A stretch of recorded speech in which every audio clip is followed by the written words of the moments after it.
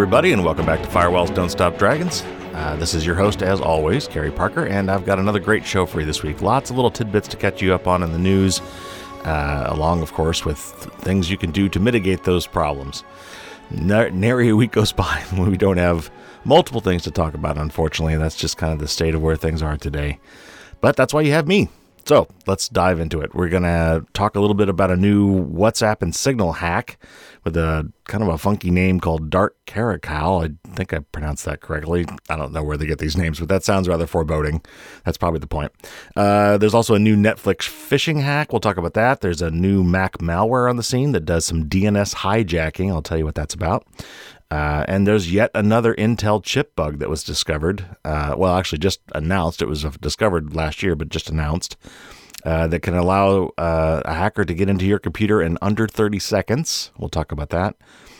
Then we're going to talk about two-factor authentication and a study by Google done recently that shows that only 10% of their people are using it. So we're going to talk about that, and then we'll dive into our tip of the week.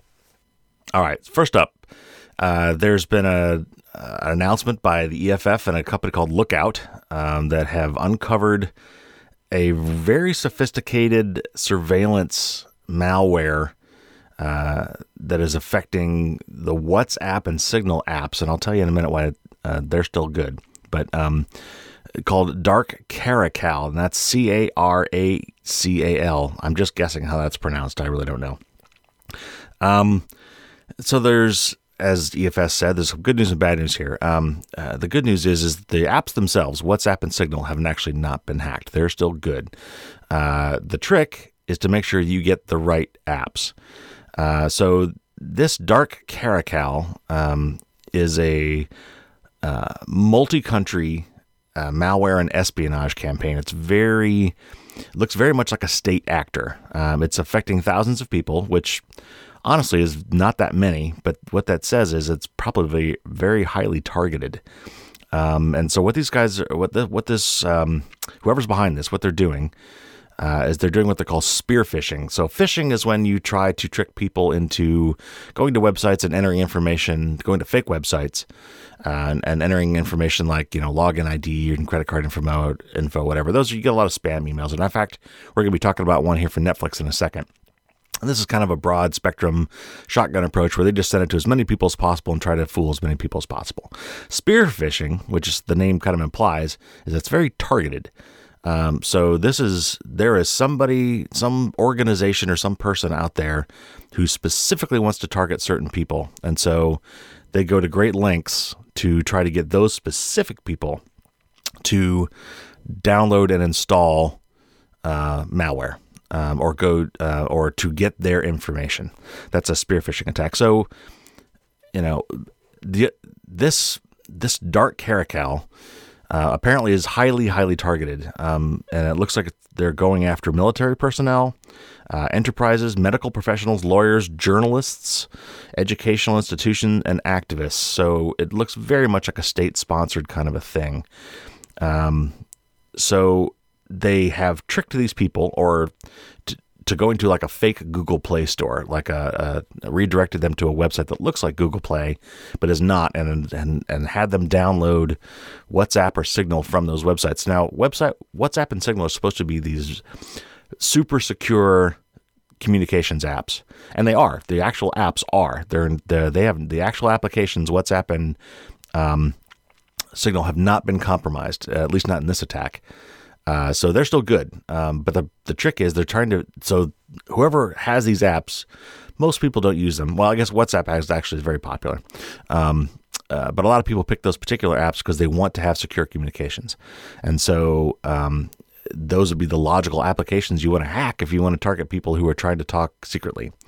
So whoever this organization is, or whoever this is either somehow managed to get a hold of these people's devices, physical access to them and install these bad apps, or they somehow got them to redirect to fake websites to download malicious versions of these apps that have been, hacked, or maybe the installers for these apps also install malware alongside them. because it's so targeted, even though it seems to have affected people in over 20 different countries, it does seem to be state sponsored. It's going after very specific individuals. So the good news here is that, most of you in the audience are probably not affected at all. If you've got these apps, they're totally fine. If you got them from if you got them from the legitimate store, and of course, if you're on Apple, it's almost impossible to do otherwise. You pretty much have to go to the Apple store to buy apps. Android, of course, is a little trickier. There's lots of ways around it on Android, and that's where a lot of people on Android phones get in trouble. As they somehow download the wrong app, or from a shady website, they'll download an app that's not approved by the regular Google Play Store. Of course, you can always, quote unquote, sideload Android apps, and you can root your Android phone and install whatever you want. And that's really when you start getting into trouble. So the takeaway for most of the audience here is that these things are happening. There are, highly motivated, advanced persistent threats, APTs as we call them, that are actively targeting certain individuals with these applications, and you got to be careful. If you're for some reason, if you're a journalist or an activist or somebody who might be targeted by these kind of things, you got to, you've probably already been trained in this, but you got to keep your phone with you at all times. Don't let it go unguarded. Make sure that you're, viewing your emails very carefully, and you're going to the right websites to get your apps and all that kind of stuff. So this is more of a news item for most of you, and hopefully doesn't affect any of you. I would still highly recommend Signal as a great app. Honestly, I think we should just all start using it. It's better than any other messaging app out there in terms of privacy. You can do it on any platform, including on Mac and Windows, so that you can actually send messages to people on mobile phones from your desktop and a laptop. I use it. It's great. So anyway, don't let that dissuade you from using those apps. Just when you do it, make sure you go to the right places to download them.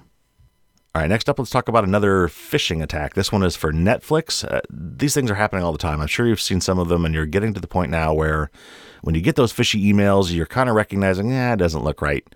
But let's talk about it anyway, because it's still happening. And some of these things, sometimes they'll get you. Even the best of us, they look really good. They look very convincing. And we're not thinking about it, and we jump on them anyway. So as a cautionary tale, let's talk about another one that's going around right now for Netflix. First off, so as most of these things are, you get some email that looks kind of official from Netflix or Amazon or eBay or PayPal or your bank or some government site or something, threatening, or the IRS. And they say sometimes it's a good thing, sometimes it's a bad thing. Sometimes they say, you've been elected to win something or whatever, click here. And sometimes it's, there's a problem with your account or something like that. So click here to fix that. That's actually the more common one. And in this case, it's like that. And the website says, you need to click here to fix your account. So a couple things just that I'm going to call out on this and things you should be looking for. So the first thing is in the subject line of this email, it had Netflix, but if you look very carefully, the X at the end of Netflix, because Netflix is spelled Netflix, the little X at the end of Netflix was funny looking, and that's because it was a Greek letter X. And the reason they did that is because a lot of spam filters would pay extra special attention to some of these things like PayPal and Netflix, because those are common email scams. So a lot of the anti-spam and anti-malware services that are running on your email provider are looking for those things. And to get around some of those things, sometimes all they have to do is change a spelling in a way that the computer won't recognize as different, or the computer will think is different, but the human will not think is different. So if you look very carefully, the little X at the end of Netflix in the subject line was off. And that's because it was this Greek letter X, like a Greek alphabet. And that spells a different word to a computer. That's not Netflix, it's Netfli Greek X. So any of those things that would have been looking for Netflix and paying special attention to those emails would have skipped this one. And then there's a button on there. It says, takes you to a Netflix site and then of course it asks you to log in. Now you're already at a fake Netflix site, and it's asking you to log in. And then eventually, once you log in, it says, actually, let me get to that in a minute. So you go to the Netflix site, and it looks just like Netflix, because it's very easy to replicate a website as far as look and feel. There's nothing to prevent you from just downloading all those images and making your own website that looks just like Netflix, except it's your website, not theirs. And what a lot of people look at is, hey, there's a green lock icon up there. That must mean it's good. one of the key things I want to get to you today is that green lock icon. All that means is that your communications between you and that website are encrypted. That's it. It doesn't mean that you're not talking to a bad website. It just means that you're having an encrypted conversation with a website. So there's a really great project by Google called Let's Encrypt, and one of the barriers to a lot of websites implementing this encrypted traffic, this HTTPS, S meaning for secure, that's the thing that gets you the green lock icon, was cost. All these companies were charging for these certificates that would allow you to have this encrypted communication. So a lot of companies were like, I don't need that. My communications don't need to be encrypted. And because of the cost, a lot of them didn't do it. But there's still plenty of reason to have it encrypted, besides just privacy. If you don't have it encrypted, anybody between you can actually act as a man in the middle and compromise the traffic, and there's all sorts of bad things that can get up to. We should all be using HTTPS. And so Google came out with this great project called Let's Encrypt that offers free certificates. And thankfully to that, there's been many, many websites now that are moving from HTTP to HTTPS communications, which is fantastic. However, what that means is all the bad guys can get free certificates too. So these websites that are putting up these phishing websites want to look as official as possible.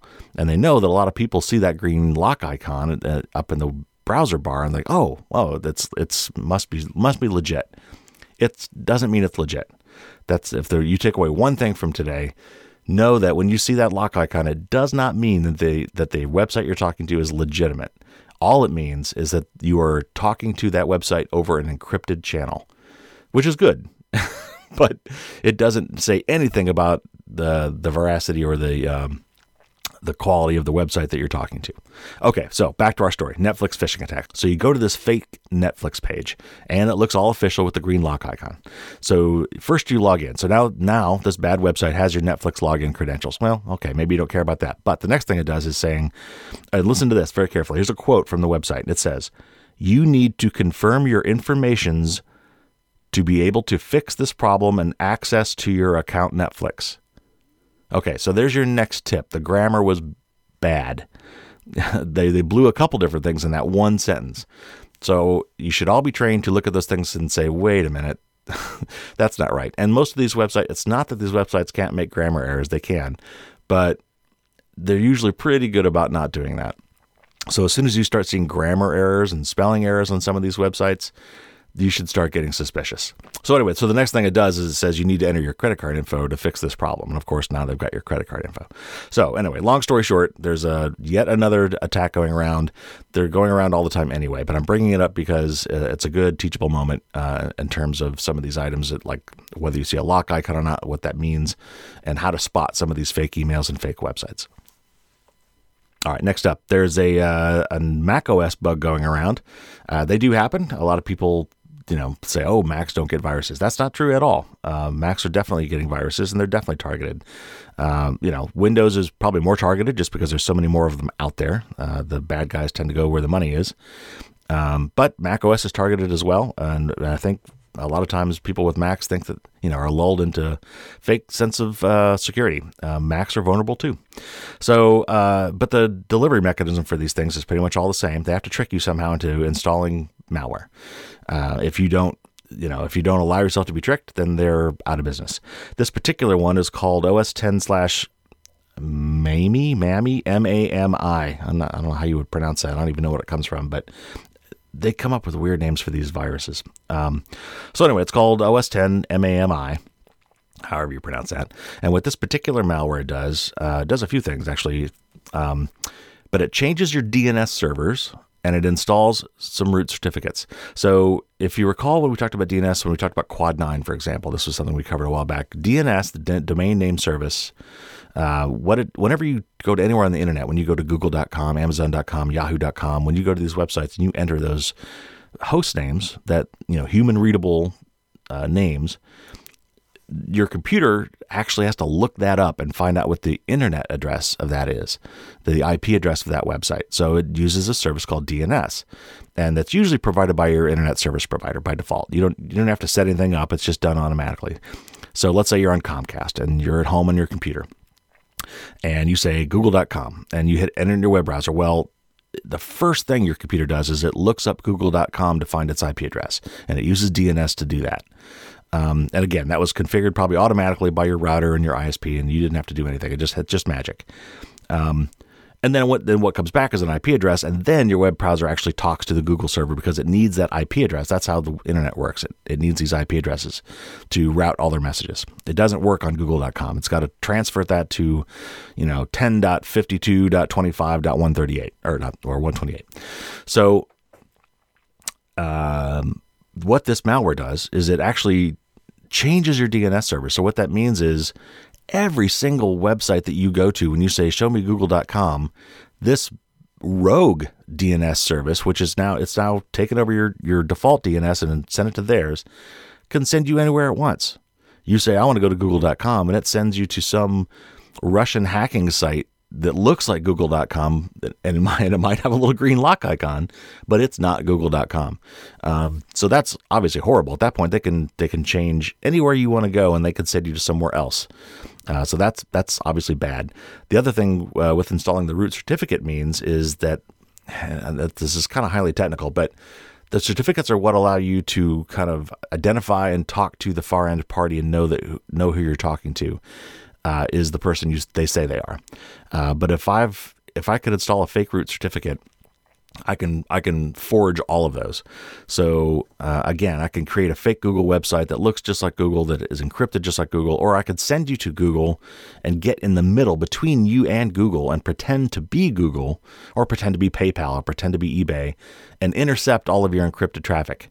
It's called a man-in-the-middle attack. So this is actually really bad. This is obviously at the fundamental level of your computer's internet protocol, of your computer's internet communications. So it gets right in there and wedges itself in and basically puts itself between you and the internet, and you may never be the wiser. So this malware, a lot of the antivirus products were missing it, but they're currently being updated. So just make sure that if you do have an antivirus product, that you're keeping it up to date. If you'd like to try one out, in the past, I've recommended you just use the one that's built in. Use Microsoft Security Essentials or Windows Defender. Those are great. Just use those built in. Hopefully they'll be up to date. On a Mac, it has some minimal stuff built in they don't really talk about, but if you want to add something to that, I would look at the Sophos Home free version or a Virus free version for Mac. And finally, another one you could look at is called Malwarebytes. It's also very good. You can check that out. But if you, for this particular malware, if you want to see if you've been infected, here's how you find out. On a Mac, and again, this particular one is only for Mac. So on a Mac, you go to System Preferences, which is up under your Apple menu. Open System Preferences, find Network. Open that up. There's a little button there that says Advanced. You might have to enter an admin password to be able to access that. If there's a little lock in the lower left corner of that screen, that's why. So you'll have to click that lock to enable that, and then click on Advanced. And then there's 5 little tabs or something under Advanced, and one of them is DNS. Look under DNS. The value there for your DNS, if it's one of these two values, then you've been hacked. 82.163.143.135 or 82.163.142.137. So they're all the same except the last two digits, or actually the last digit. So 135 or 137. If for some reason, and I doubt you probably do this, but if for some reason you see those two, then you've been hacked by this. And I would make sure, at that point, what I would do is I would download and install Malwarebytes and have it run, and hopefully Malwarebytes will find it and fix it for you. If not, you can at least, you'll still want to get this thing uninstalled. So keep checking Malwarebytes and some of the other free antivirus to see if they could find it and root it out for you. But you can, at this point, change those DNS entries yourself, and I would recommend that you use Quad 9. So you should be a little minus button right there. You can click on each of those two DNS entries and click minus to delete both of them, and then add back 9.9.9.9. So that'll mitigate at least the DNS part of that. The root certificate part, that's a little harder to do on your own. So I would rely on the malware antivirus stuff to get that for you. Okay, next topic. There's been another Intel chip bug. I'm telling you, this is going to be the year of chip bugs, hardware bugs. It's not that there won't be more software bugs, but I think all the bad guys are focusing on the hardware now because it is so hard to fix. If you find these bugs, in a lot of cases, the only way to fix the product is to throw it out and buy a new one, but you've got to wait till they make a new one that is not also infected or not also have these vulnerabilities, which could take years in some of these cases. So if I was a bad guy, I would totally be looking for these kind of bugs. So Intel's been getting in a lot of trouble lately, and one of the things they've been getting in trouble for is this thing called AMT, which is their active management technology. And this is mostly on corporate machines. So this would be like your work laptop. It's something that they put in there. It's like it's a special area within their chip, a back door for IT. So it's supposedly only a back door for good people, but as I've said many times on this show, you can't make a door that only good people can go through. So, backdoors are just a bad idea, and they have not well documented this. It's a very proprietary thing because they want to keep it close to the vest. But when the bad guys find it, it's all over. That's why backdoors don't work. That's why magic keys don't work, because as soon as it gets out, everybody's compromised instantly. Anyway, let me just read a little clip from this article from the Hacker News. Quote, Finnish cybersecurity firm F-Secure reported unsafe and misleading default behavior within Intel Active Management Technology, AMT, that could allow an attacker to bypass login processes and take complete control over a user's device in less than 30 seconds. AMT is a feature that comes with Intel-based chipsets to enhance the ability of IT administrators and managed service providers for better controlling their device fleets, allowing them to remotely manage and repair PCs, workstations, and servers in their organization, unquote. So basically, and this is just one of the biggest security no-nos possible, they've got this backdoor, and there's a way to get through this backdoor with a default password. And so if your corporation has these laptops, or if for some reason you bought yourself an enterprise grade laptop for your personal business that might have this AMT feature enabled, anybody can walk up to your laptop. Now, of course, they'd have to distract you, right? Or somehow convince you to use their laptop, or, hey, look over there, or you went to the bathroom, or I don't know. They've got to somehow trick you into getting physical access to your laptop. So that's, there's that. They can't do it just over the internet. But once they get access to your laptop, within 30 seconds, all they got to do is reboot it, enter this default password for this special backdoor, and they can turn on all these options that will then let them come back later and hack your machine remotely. Now, from what I've read, they still have to be on the same network as you. So like the way this might go down is, let's say you're in a coffee shop here at Starbucks.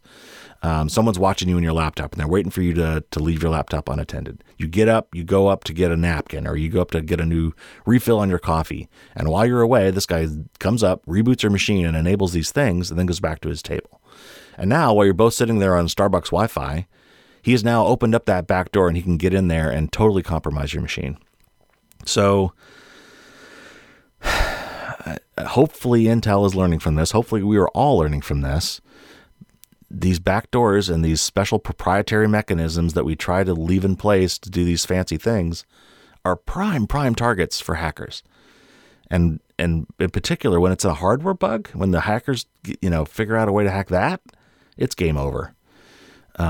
So, okay, in this particular case, what you want to do is, if you've got a corporate laptop you're worried about, talk to your IT guys. Make sure that they have read about this this AMT bug. You can take them off to the Hacker News or whatever and have them look at this. It's from F-Secure. So if you search on Intel, F-Secure, and AMT, you'll probably find it. And they need to change the default password on this AMT interface to make sure that someone else can't hack into it, or disable the feature entirely. That's your mitigation at this point. And now, if you've got a regular laptop, this feature is probably not enabled. They'll realize that Intel chips are used in just about everything. They're used in both Apple products and all the Windows type products. So this could affect everything. But my understanding is Apple does not enable this, and it should only affect like corporate or enterprise grade laptops, not your average Joe laptops. All right, our last story today. There's a report by Google. Actually, this came from Naked Security, of course, one of my favorite security blogs, who talked about a Google talk that somebody gave, and that representative from Google, when talking about Two-factor authentication said that it's been available for 7 years on Google products. You could have enabled two-factor authentication 7 years ago on your Gmail, on your Google Calendar, Google Docs, or all these things. But to date, only 10% of Google users actually enable it. So that brings us right into our tip of the week, and that is use two-factor authentication. So let's back up. What is two-factor authentication? We've talked about it before, but when you log into some service, so you log into your Gmail, you log into your bank online, you've got a user ID and a password. So that's one factor. That's something you know. It's a password. So you're authenticating these guys. You're proving that you are who you say you are, that you are you, by saying, I know a secret that only I should know, and that's my password. Now, that's okay, especially if you've got really good, strong, unique passwords, like ones that you could generate from LastPass or Password Manager. So if you've got really good, strong, unique passwords, ones that you even can't remember because they're so crazy, but you have your Password Manager fill in for you, that's good. That's a good first thing. It's the bare minimum we should all be doing. But a lot of companies, because people are so bad with passwords, they write them down, they pick ones that are too easy to guess, or even through no fault of your own, the site is hacked and the bad guys pull all the password databases out, and then they start going through and they start cracking these passwords. So there's lots of different ways that even this password-based mechanism can fail. And currently today, the best mechanism we have is to add a second factor, to add a second thing that you have to do to prove who you are. So that if your password is hacked, if someone guesses your password or it gets hacked or you pick a really bad password and they figure it out, there's one other thing that they've got to do to get into your account. So that's called two-factor authentication. There are two things that you have to do to prove who you are. And the most common way to do that is this two-factor authentication. It's some sort of an extra PIN or a code that you have to enter in addition to your password. So you'd go to the website, you'd log in with your user ID and password, and then it would come back and say, hey, I've never seen you on this computer before. This looks a little suspicious.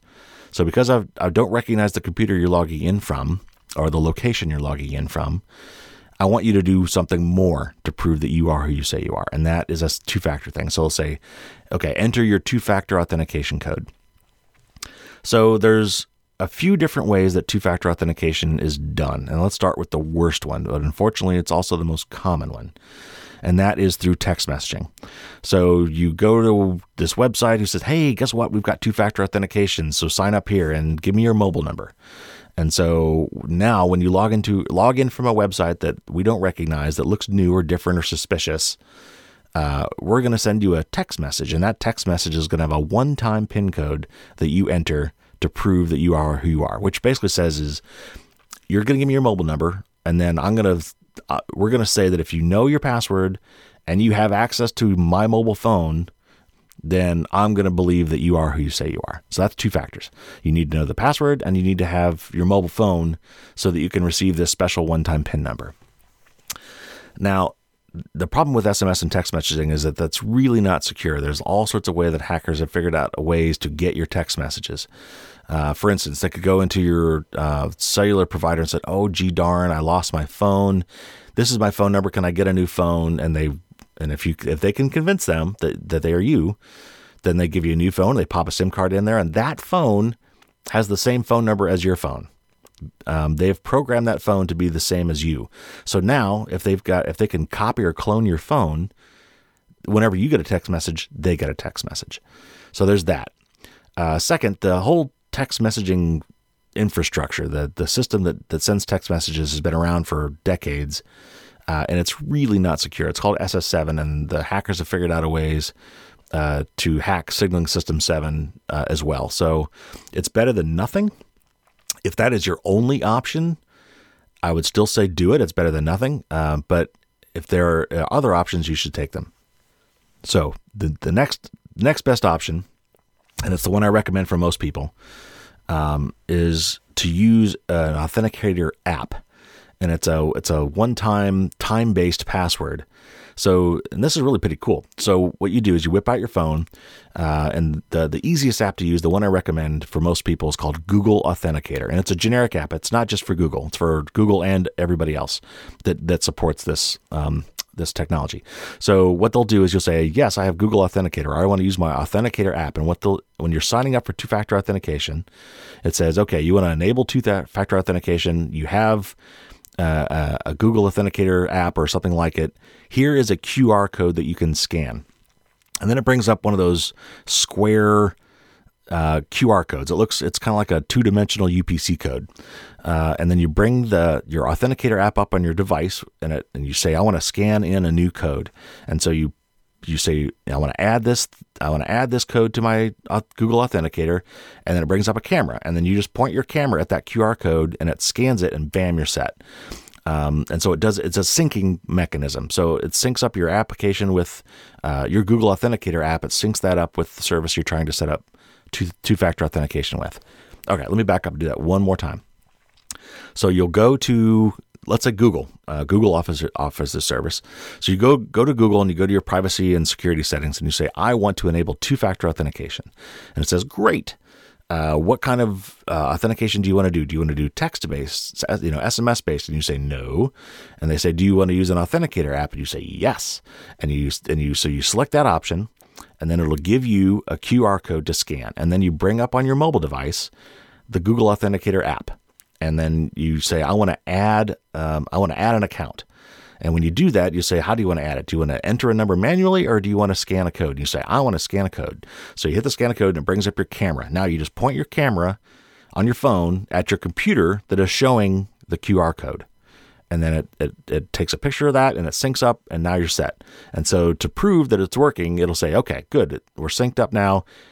Enter the code that's on your phone. And so now your Google Authenticator app, for every one of the services you've done this for, and I've got probably a dozen on mine, there's this rolling 6-digit PIN code, and it changes every, I think, 30 seconds. And so it'll say, now that we're in sync, enter the code that's on your device. And so it'll be a 6-digit code, and it lasts for 30 seconds. You enter it, and you say enter, and if you enter a right code, you're good to go. And it should just work. So now what that basically means is you've got an application on your phone that is perfectly in sync with the service that you're trying to protect, in this case, Google.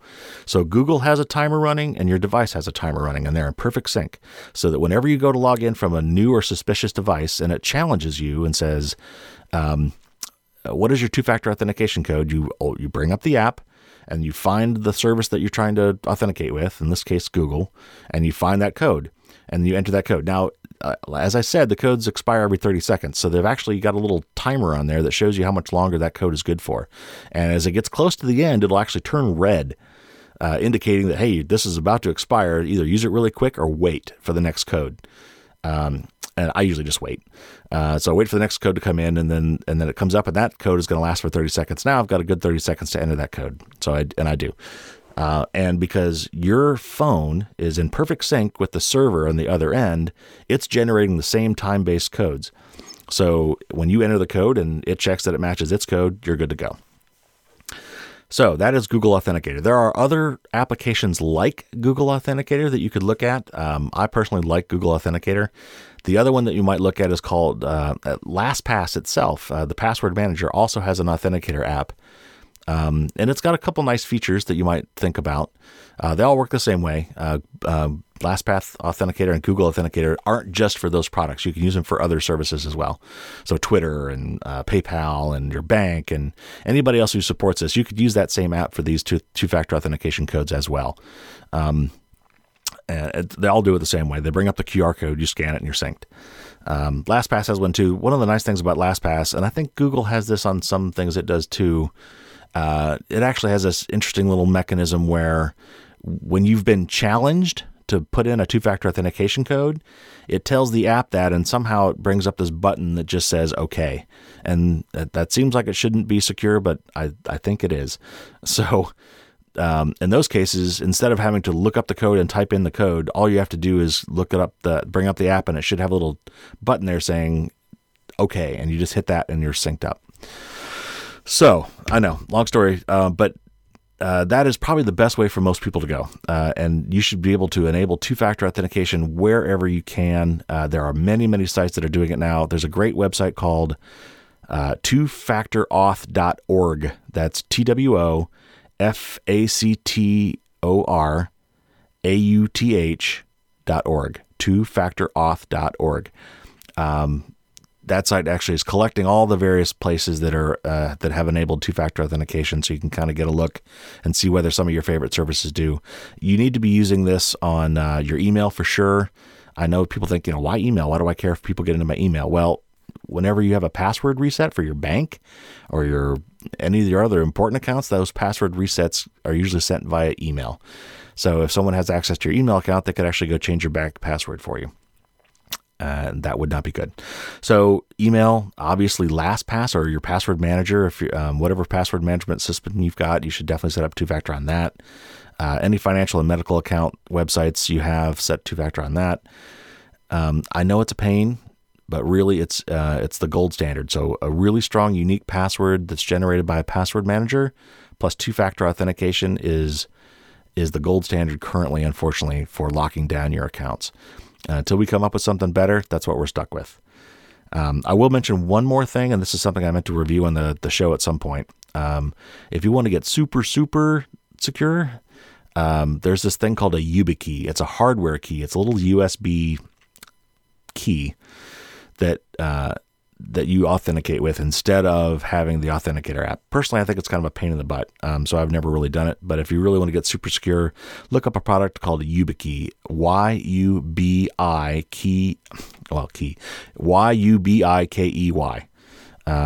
and you can look into that. It costs money. You got to buy the hardware key, but you only have to buy it once. And they've got different kinds of keys. Some are Bluetooth, some have a little fingerprint reader. But the idea is you stick this thing in your in a USB port on your computer.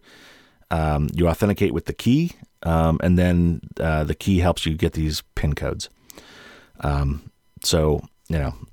Anyway, that's supposedly more secure. And if you want to really lock it down, you could look into something like that. Personally, I would just look at Google Authenticator or LastPass Authenticator for your apps and go that route.